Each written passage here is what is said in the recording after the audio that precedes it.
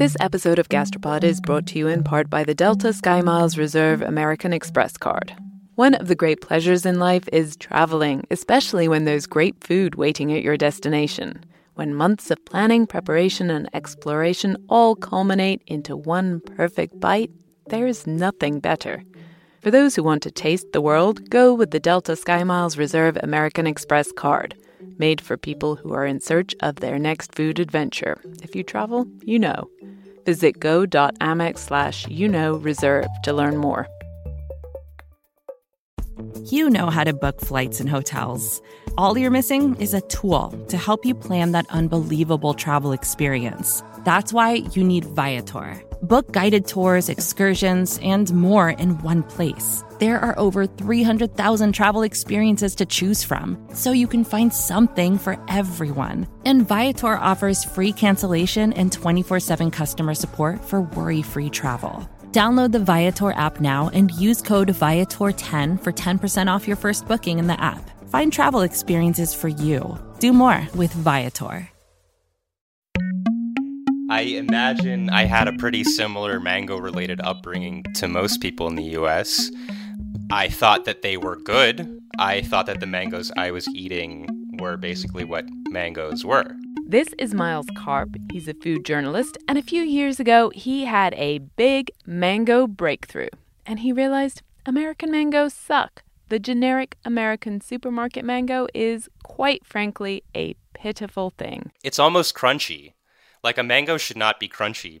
It's pretty bland, it's pretty fibrous, it's not soft, and it's just generally not good. This does not sound delicious at all, but I've heard about mangoes that can make your heart sing all about mangoes. Mango maniacs rave about mangoes. So where are they hiding all these magical, aromatic, juicy, almost custardy mangoes of legend? And why can't I buy them at the store? In case you've stumbled upon this by accident, I'm Cynthia Graber, and you're listening to Gastropod, the podcast that looks at food through the lens of science and history. And I'm Nicola Twilley, and this episode, Cynthia and I are going on a mango quest. It involves a dentist in New Jersey, a Colombian horticulturalist in Florida, and mango orgies in India. So, buckle up. Miles Karp thought American mangoes were, well, mangoes. He thought that's what mangoes were supposed to taste like. And then he went to study in London for a year. I went to Harrods in London, the department store, like really luxury, expensive department store. They have a little fruit stand there, and they had an Alfonso mango, which I had heard of. I had never tried before. And I bought it. I'm sure it was really expensive. And it was just the most amazing thing I had ever eaten. That was like the most exciting day of my life. I'm not sure just what this says about Miles's life to that point, but so what exactly was this Alfonso mango like? This one had no fiber, so it was just a uniform creamy texture. The skin is yellow. The inside, I've heard described as saffron, but it's more like marigold, like a very deep orangish yellow. Okay, so it's yellow, it's creamy, but come on, Miles. What I care about is, what does it taste like? It tastes a lot like black currant. I guess really like black currant flavored candy. Caramel. I mean, those two things plus mango. So it's like much more mango-y than any other mango that I've ever had. The Alfonso mango Miles purchased in London was not actually from London. The UK has many great fruit-growing regions, but yes, sadly, none of them are really suitable for mangoes. This one grew in western India, and Alfonso mangoes have been growing in the region for probably 500 years. There are suggestions that the Alfonso is named after Alfonso de Albuquerque, who's a Portuguese general who helped colonize India. So the Portuguese had some holdings in western India, and they actually came to India and started grafting. Grafting means that you can grow the same mango again and again, rather than just a random seedling. It's a technique that means you can clone particularly delicious varieties, like the Alfonso. The Portuguese may have selected for the Alfonso, but Indians had domesticated mangoes thousands of years earlier. If one were to identify India with one fruit, it is the mango. This is Sohail Hashmi. I make documentary films. I conduct heritage walks daily.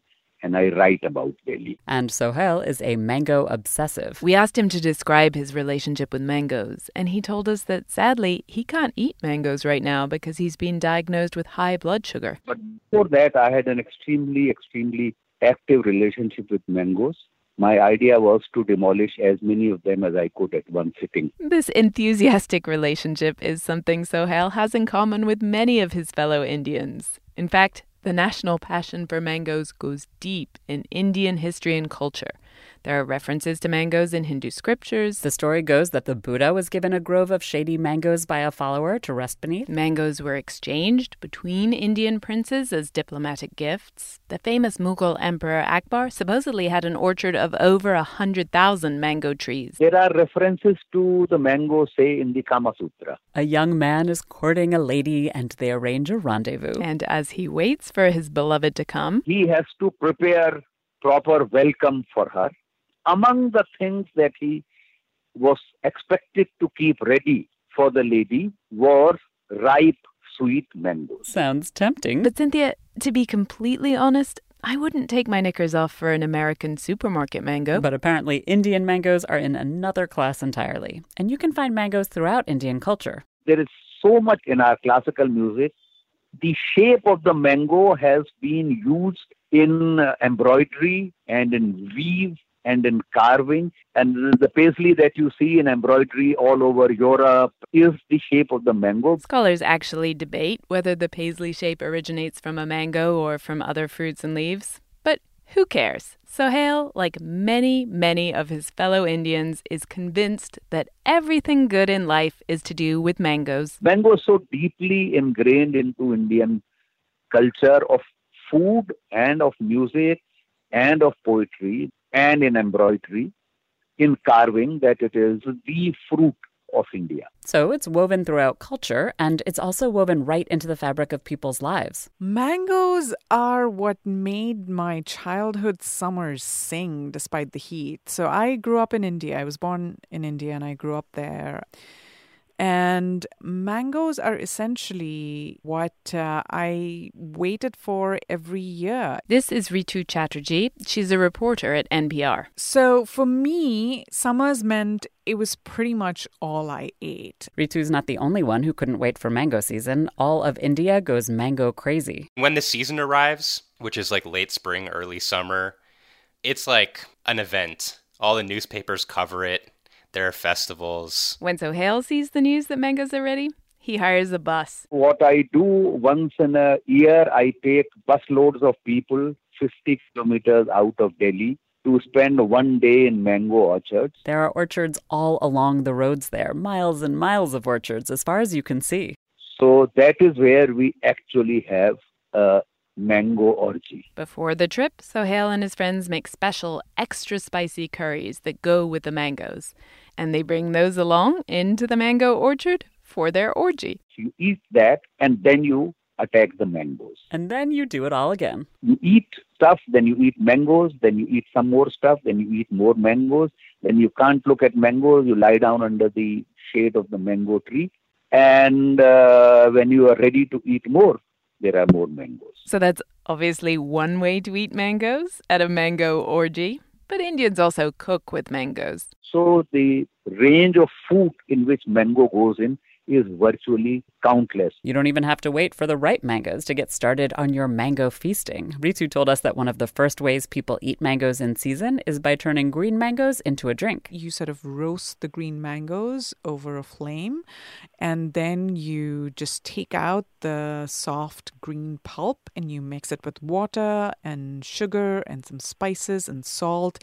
Then you stick it in the refrigerator and it becomes this wonderfully tangy, salty, sweet, spicy, cooling drink. Or you can cook green mangoes for dinner. Ritu described a mango dal that she said is particular to her home state of West Bengal. You take lentils, what we call masoor dal, or it's the orange lentils, and you take chunks of green mango and you cook the lentils with the mangoes. Just in case you're not already drooling, there's more. There are mango chutneys. There's powdered mango, which adds a sour note to lots of Indian dishes. Once the mangoes are ripe, the dishes turn sweet. Ritu told us that her family would cut up mangoes and bread and soak them in milk. It's very unsophisticated, but somehow very delicious as favorite summer comfort food. In America, we are clearly doing this mango thing all wrong.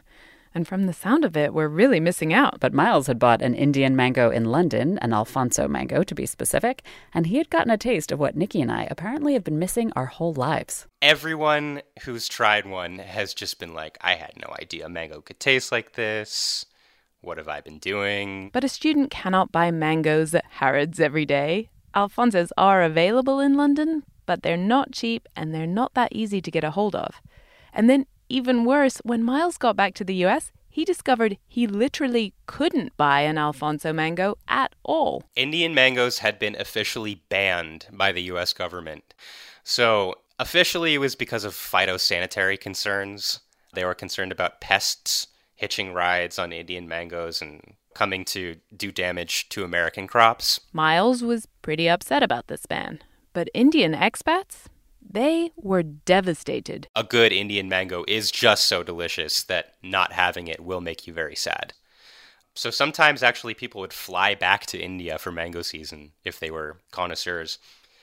Other times people would smuggle Indian mangoes, but for the most part, Indian Americans in the US just missed good mangoes. That was the situation. Until a dentist who was born in Gujarat, a dentist named Bhaskar Savani, based in Pennsylvania, sort of took this on as his pet project. Bhaskar got involved in this because of his dad. His dad had joined the ranks of the mango smugglers who was bringing some home from India for Bhaskar, and he got stopped by customs officers at JFK. And the customs officers were not feeling Bhaskar's need for mangoes. They told Bhaskar's dad to throw the mangoes out. He wasn't allowed to bring them into the country. And instead of throwing them away, he sat there eating the mangoes, like eating as many mangoes as he possibly could so that they didn't go to waste. And when he finally came out of the airport a few hours later, his son was worried that something had happened to him. He was like covered in mango juice. After his dad and the accidental mango feast at JFK, Bhaskar started researching this ban and lobbying against it, and he got involved with the U.S.-India Business Council. So at the time, this was in the early 2000s, George Bush and Manmohan Singh were in talks. These were big trade negotiations. And so Bhaskar Savani, this dentist who loved mangoes so much, basically pushed the U.S.-India Business Council to include mangoes as part of these talks. And eventually George Bush was actually given an Alfonso mango to try during one of these summits. He apparently said, "This is a hell of a fruit." And then mangoes were on the table. Literally. But W's moment of mango appreciation was not enough on its own. Motorcycles to the rescue. Okay, so at the same time, the U.S. was trying to get Harley-Davidson motorcycles into India. Those had been banned because they had too high emission levels. And so eventually it was decided that if India allowed Harley-Davidsons in, then the U.S. would allow Indian mangoes in. I think we won out in this trade deal. So in 2007, finally the first shipment, which was spearheaded by this dentist, Dr. Savani, arrived at JFK Airport, and it was met with a lot of fanfare. There was a lot of promise back then. When this ban was lifted, people were hopeful, or people expected, that Indian mangoes would be ubiquitous in the U.S. soon. But wait a minute. I don't remember a big mango renaissance starting in 2007. And if there's one thing you and I would have noticed, Nikki, it would have been a mango renaissance. So what went wrong? This episode of Gastropod is brought to you in part by the Delta SkyMiles Reserve American Express card.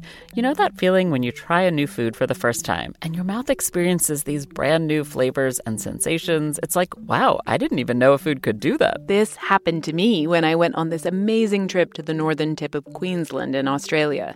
We were so far north that we were off the country's electrical grid, and we were staying on a banana farm where they grew dozens and dozens of different kinds of bananas. In the morning, I woke up to a basket full of some of the most bananas you can imagine. red ones that were super soft and sweet like raspberries, and small finger-sized ones that were sort of floral, and even blue ones that tasted exactly like vanilla ice cream. Life's too short to pass up extraordinary experiences. And if you're ready to take your next big food adventure, go there with Delta SkyMiles Reserve American Express card. If you travel, you know. Visit go.amex/reserve to learn more. Fox Creative. This is advertiser content from 26.2 Team Milk and their new docuseries, Running Sucks. Is running the worst? Yeah. Do you love it? Do you hate it? I hate it so much. I hate it so freaking much. That you're a real runner now! I hate it. I'm Abby Ayers, a 37-year-old mom from Utah who found herself running across the Manhattan Bridge in my first race ever. Running Sucks celebrates women who run and the running communities that carry them across the finish line. Running helped me in so many ways postpartum. It really is about taking my power back and proving myself wrong. For every person like you, I'm telling you you belong, and I'm telling you you can do it. I never thought the words would leave my mouth, but yes, I'm planning on running a marathon. I can't even say it without laughing, because, who would have thought? Watch Running Sucks at runningsuckstheseries.com and learn more about how Team Milk is helping women runners across the country conquer their next course.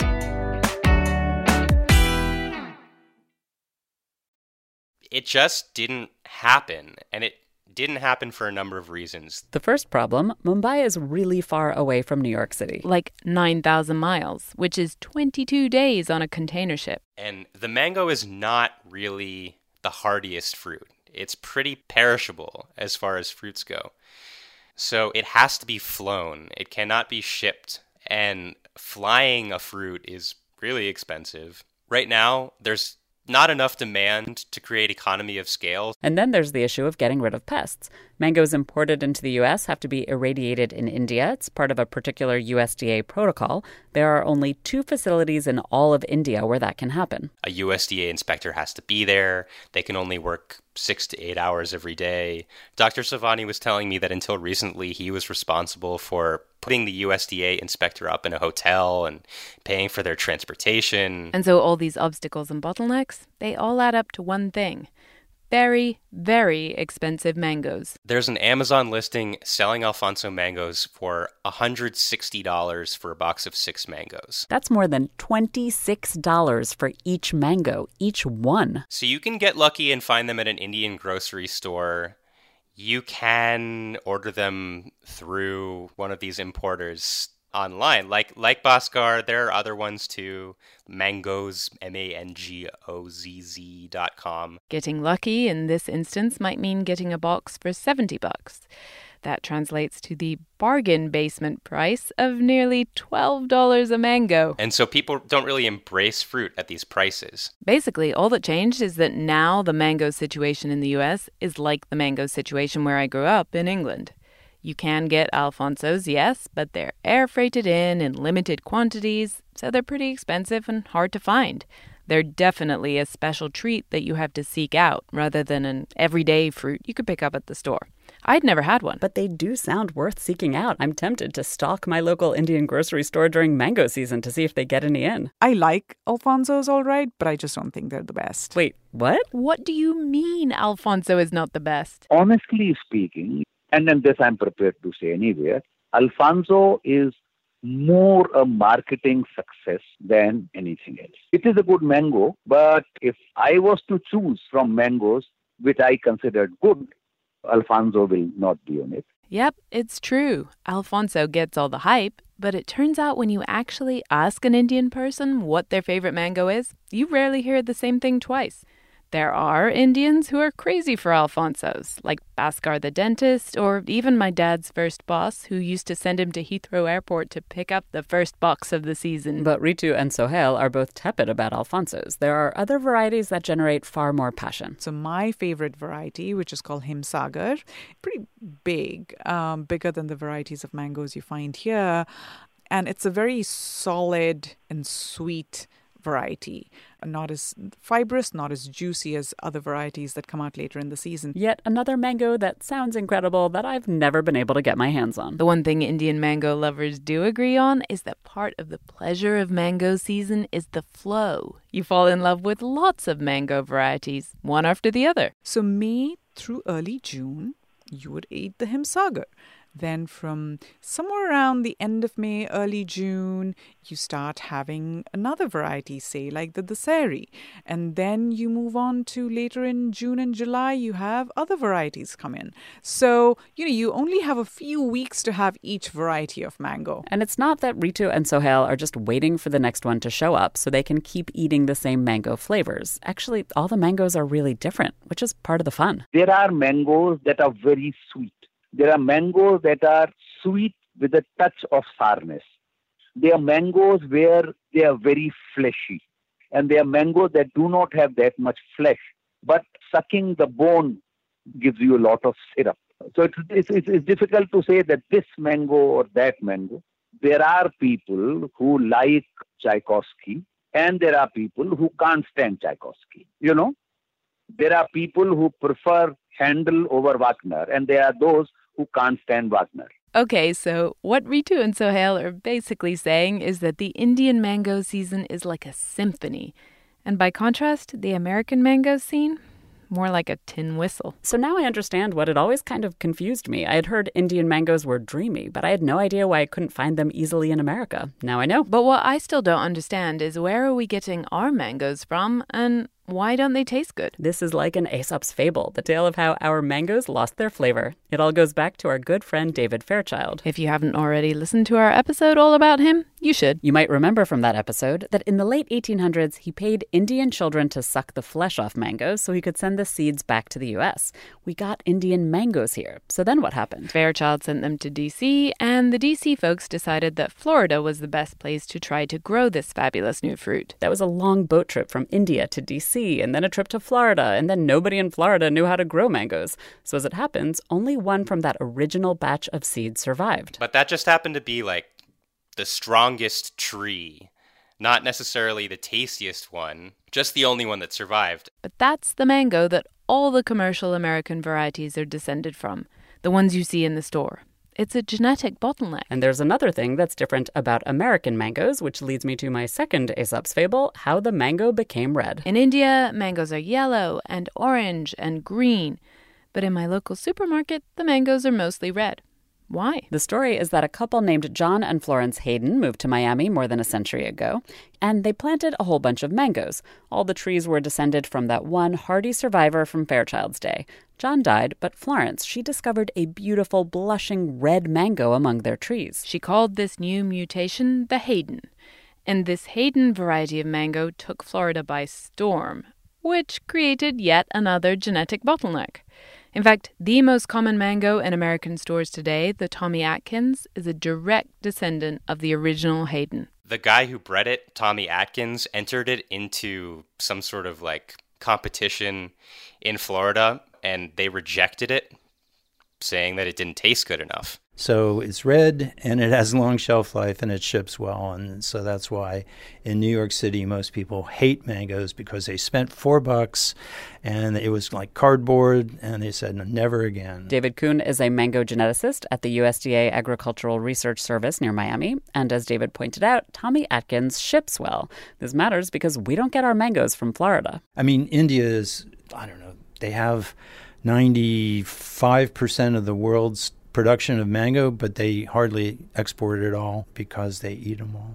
They're grown on a really small scale in the U.S. For the most part, they come from Latin America. 3/4 of the mangoes in U.S. stores come from Mexico. The rest come from Peru and Brazil. So we're getting our mangoes from Latin America, which is not the mango's native home. The varieties are not the greatest to begin with.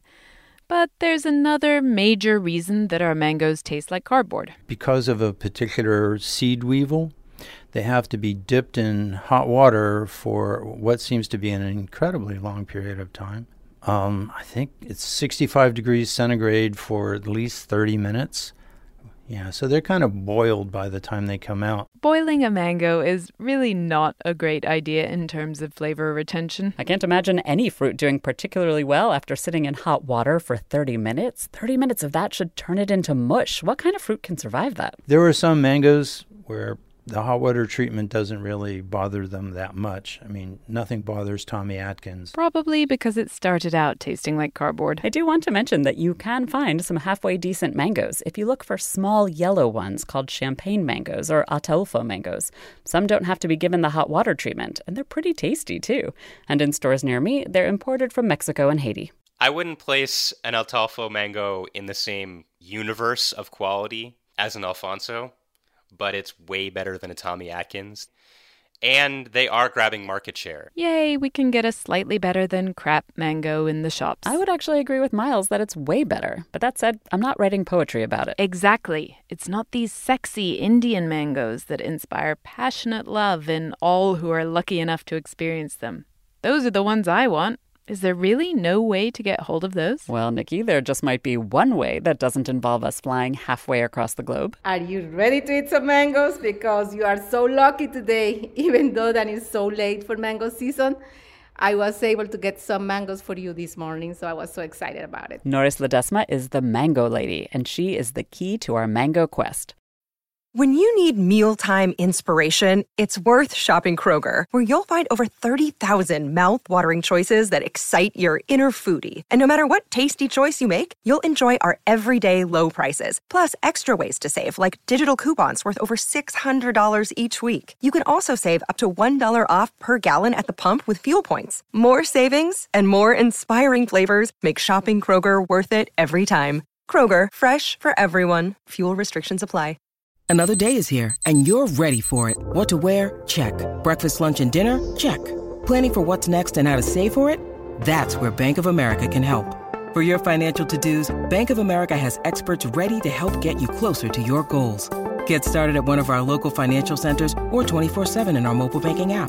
Find a location near you at bankofamerica.com/talktous. What would you like the power to do? Mobile banking requires downloading the app and is only available for select devices. Message and data rates may apply. Bank of America NA, member FDIC. A few weeks ago, we flew to Miami to do a live show at the Frost Museum of Science, which was awesome. But the morning of the show, we drove a few miles south of town to visit the Fairchild Tropical Botanic Garden. Once again, this is the legacy of our friend David Fairchild. It's a botanical garden that started from his collection. Today, the gardens have more than 6,000 different plant species, and Norris Ledesma is in charge of the tropical fruit trees, particularly their mango collection. I'm a simple girl from Colombia, from a village. I grew up with my grandmother. Norris didn't start out knowing she was going to be a tropical fruit expert. All she knew was she didn't want to work in an office and have to wear high heels every day. And when I decided to study, I knew that I didn't want high shoes. I want to be comfortable. I like rubber boots. Norris is trained as a horticulturalist, and she gets to wear rubber boots and even a cowboy hat every day. And when she came to work at Fairchild, she inherited the mango collection, but it also might have been fate. Mangoes is in my blood. It's probably my second food after the bananas. Cynthia and I are on a quest for a better tasting mango. But it turns out there's actually another big mystery in the mango world, one that Norris and David have been trying to figure out. No one knows exactly where the mango comes from. Obviously, if you ask an Indian, they will say the mango comes from India. But David's a scientist, so he felt the need to fact-check that. David spent the past 2 years devoted to creating a huge map of the mango genome, and based on his research, he has a different theory. It's just my opinion, but I would say that Southeast Asia and other regions in there are probably the main source. Norris actually agrees. Her bet is that the mango's original home is Borneo. I imagine that they jumped first, probably to the Philippines, and they went to the south of India, and also to Laos and Vietnam and Thailand. So they start disseminating of these seeds, and people start selecting mangoes that they like. Norris has been traveling all over the world. She's a fruit hunter, just like David Fairchild was. And she's collected hundreds of varieties for the Fairchild Garden with hundreds of varieties of flavors. There's a whole world, or at least a whole region of the world, full of mango flavors. We were already reeling when we heard Ritu and Sohail describe the varieties of mango in India, but Norris had set out a table full of mangoes for us, 30 or more from all over Southeast Asia. Cynthia, smell them. Oh, this is what our friends have been talking about, huh? Mm-hmm. We started by tasting the closest relative to wild mangoes. There's almost like petroleum or something. There's like a rich, like a roundness to it. Like, can you sense a little bit of onions and garlic on it? yeah, totally. Over the next hour, we had our own mango orgy. We ate mangoes from Thailand and Vietnam and Cambodia and Myanmar and India and Sri Lanka. Norris tried to teach us correct mango tasting protocol. So you have to peel it a little bit and then smell it first, and then you can eat it. We started off listening to her and trying it out. The peel has a particular smell. The parts near the stem taste a little different than the rest. But really, soon Nikki and I were just shoving pieces of mango in our mouths. Yep. So juicy, it's dripping, and we're covered, and your microphone is going to be so sticky. Yes, it is. I think I'm just floating in a mango cloud. I'm biting down really, like I'm sucking the last little bits off the skin now, and it tastes like lime, but not lime like, ooh, but lime like, Not all the mangoes tasted like fruity heaven. Some of them had really unexpected flavors, onion and garlic and even blue cheese. Right, it smells cheesy. It had already had been studying this mango, and it has cheese, actually blue cheese. In a pleasant way, it's just combined with the other flavors like the papaya, like it has a little bit of, a lot of mandarin. There were some savory notes, yes, which was a little surprising. But then there were other surprises awaiting us. Oh my gosh, it tastes like coconut. It tastes like coconut. This is a coconut mango hybrid. Oh my gosh, this is surprising. This is actually my new favorite mango. It's from Myanmar, and I can't even really pronounce its name properly, but I love it. It's called the Shvetinta, or something like that anyway. I don't have a favorite. That's definitely one of them, but there were like 5 different ones I'm dying to try again. When we put them on the spot, Norris and David couldn't choose their favorite either. Depends of my mood, depends of the weather, depends of the occasion. There are some days that you want to be sophisticated. Then do you want a mango, then you don't want to get messy. So it is an occasion for that, and it's a kind of mango for that. My feeling always has been that the best mango is the one you just harvested and you're eating right that very minute. I may not have harvested it myself, but I can agree that the best mango is an amazing one that was just picked and that I can't stop eating. That's my favorite. Fine, let's not argue. I'm not going to fight about the best mango. The point is, we have now eaten truly amazing mangoes, and lots of them. We did. We succeeded in our quest. We ate genuinely mind-blowing mangoes. We now know what mangoes can and should be. But now I'm back home in Los Angeles, and the mango situation is just all the more disappointing, frankly. David and Norris both have plans to change that. Separately, they're each working on breeding the mango of the future. David is using his new gene map of the mango, which makes the whole process faster and cheaper. Usually it would take years to crossbreed mangoes and grow the trees and the fruit, but David is working on genetic markers for specific traits. We want to be able to screen at a very early time, so we want to associate traits to markers, then use those markers to screen. And we don't want to pick the winners, we want to pick the losers, and then we throw the losers away. So it cuts down on your evaluation costs. You only put things that are potentially going to be better out into the field. David and his colleague Barbie Freeman have been working on their mango of the future for a while now. What they're looking for, though, is what the mango industry tells them it wants. Okay, so commercially, it's always fruit color. And in America right now, the color both industry and consumers like is red. One thing that people are really interested in is dwarfing. Smaller trees means you can fit more in an orchard and they're easier to harvest. Reducing loss to disease is big. Finding cultivars that chip better, that would be great. Frankly, industry doesn't seem all that interested in better flavor. But of course, Barbie and David are certainly also interested in flavor, and they've developed a new mango at the research center that they say meets some of industry's requirements and tastes great. They're really excited about it. This also is a huge mango. It's literally about that about a foot long at least. And the seed inside is extremely flat, and it's very smooth. There's no fiber. You could eat this with a spoon. I mean, it's amazing. And I'm crazy for this mango. A couple of miles down the road, Norris has been working on a new mango of her own. She's on the second generation of crosses, and she's trying to create a mango that doesn't need a cold snap to bloom, one that's hardier and more resistant to pests and diseases.